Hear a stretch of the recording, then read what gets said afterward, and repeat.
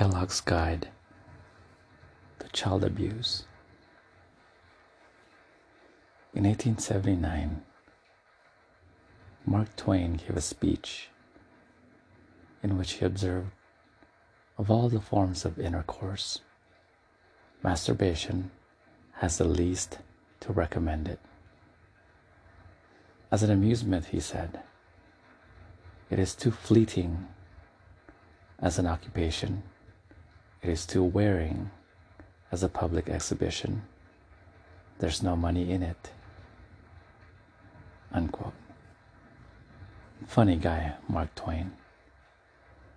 But there was a seriousness in his humor, as well as courage.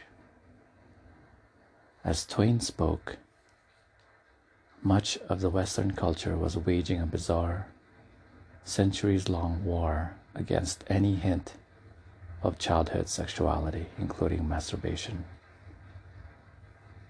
The merciless campaign against masturbation was just one aspect of the West's long struggle against the quote-unquote sinful yearnings within human sexuality.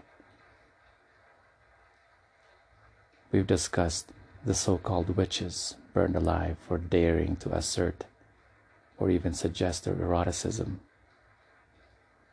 The doctors like Isaac Baker Brown, who justified barbaric, dangerous surgery as a cure of nascent nymphomania. These were not exceptional cases, as Twain knew. Following the advice of such prominent quote-unquote experts as John Harvey Kellogg, many parents of Twain's day subjected their children to brutal physical and mental abuse to stamp out any sign of sexuality. Otherwise reasonable, if confused, people ardently believed that masturbation truly was the destroying element of civilized society, in the words of the New Orleans Medical and Surgical Journal. Though widely considered to be one of the leading sex educators of his day, Kellogg proudly claimed never to have had intercourse with his wife in over 4 decades of marriage. But he did require a handsome male orderly to give him an enema every morning, an indulgence his famously high-fiber breakfasts should have made unnecessary. As John Money explains in his study of pseudo-scientific anti-sex crusaders, The Destroying Angel, Kellogg would probably be diagnosed as klysmophile today.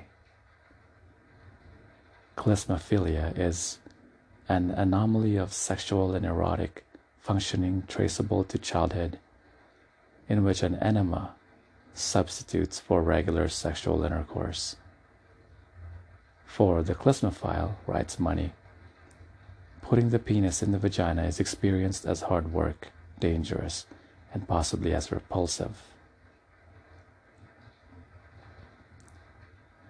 As a medical doctor, Kellogg claimed the moral authority to instruct parents on the proper sexual education for their children. If you're unfamiliar with the writings of Kellogg and others like him, their gloating disdain for basic human eroticism is chilling and unmistakable. In his best-selling Plain Facts for Old and Young, written on his sexless honeymoon in 1888, Kellogg offered parents guidance for dealing with their son's natural erotic self-exploration in a section entitled Treatment for Self-Abuse and Its Effects. A remedy which is almost always successful in small boys, he wrote, is circumcision. He stipulated that the operation should be performed by a surgeon without administering an anesthetic, as the brief pain attending the operation will have a salutary effect upon the mind, especially if it be connected with the idea of punishment. If circumcising a struggling, terrified boy without anesthesia wasn't quite what a parent had in mind, Kellogg recommended the application for one or more silver sutures in such a way as to prevent erection. The prepuce, or foreskin, is drawn forward over the glans, and the needle to which the wire is attached is passed through from one side to the other. After drawing the wire through, the ends are twisted together and cut off close. It is now impossible for an erection to occur.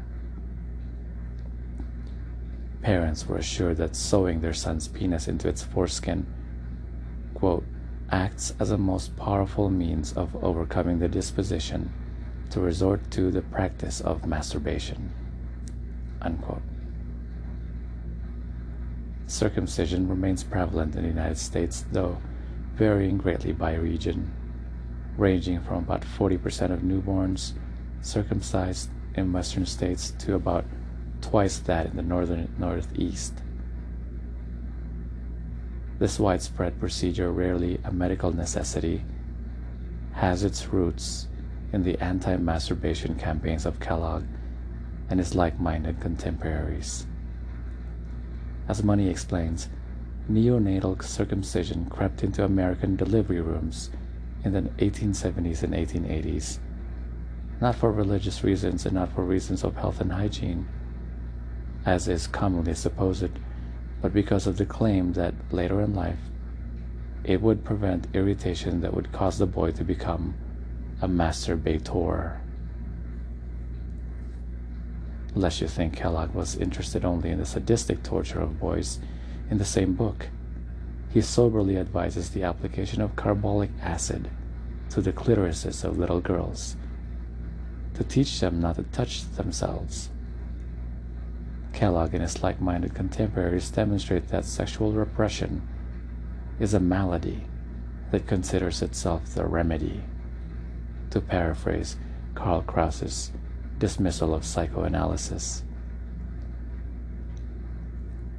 His smug satisfaction in tormenting children is striking and disturbing, but Kellogg's "no child left alone" policy is anything but unusual or limited to ancient history.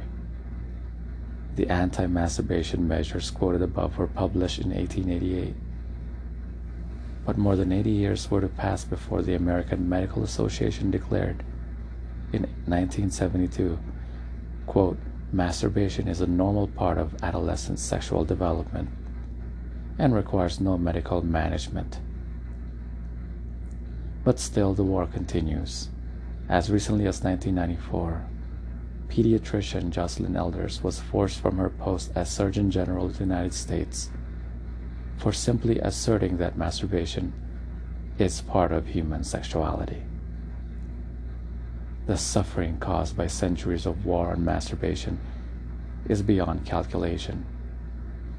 But this we know, all the suffering, every bit of it, was for nothing, absolutely nothing.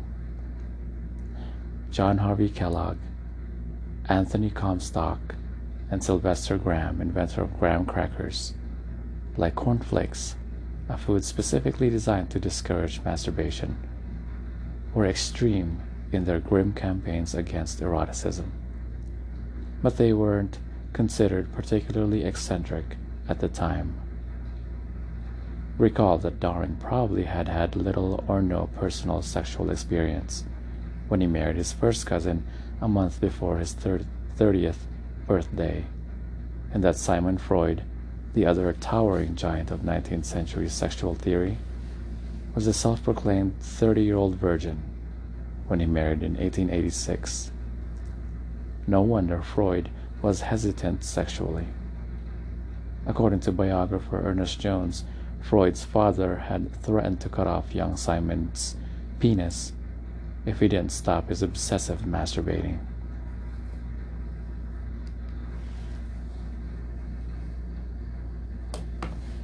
They also recommended vegan diet. Really? Yeah. Thanks. I'm throwing on my cornflakes.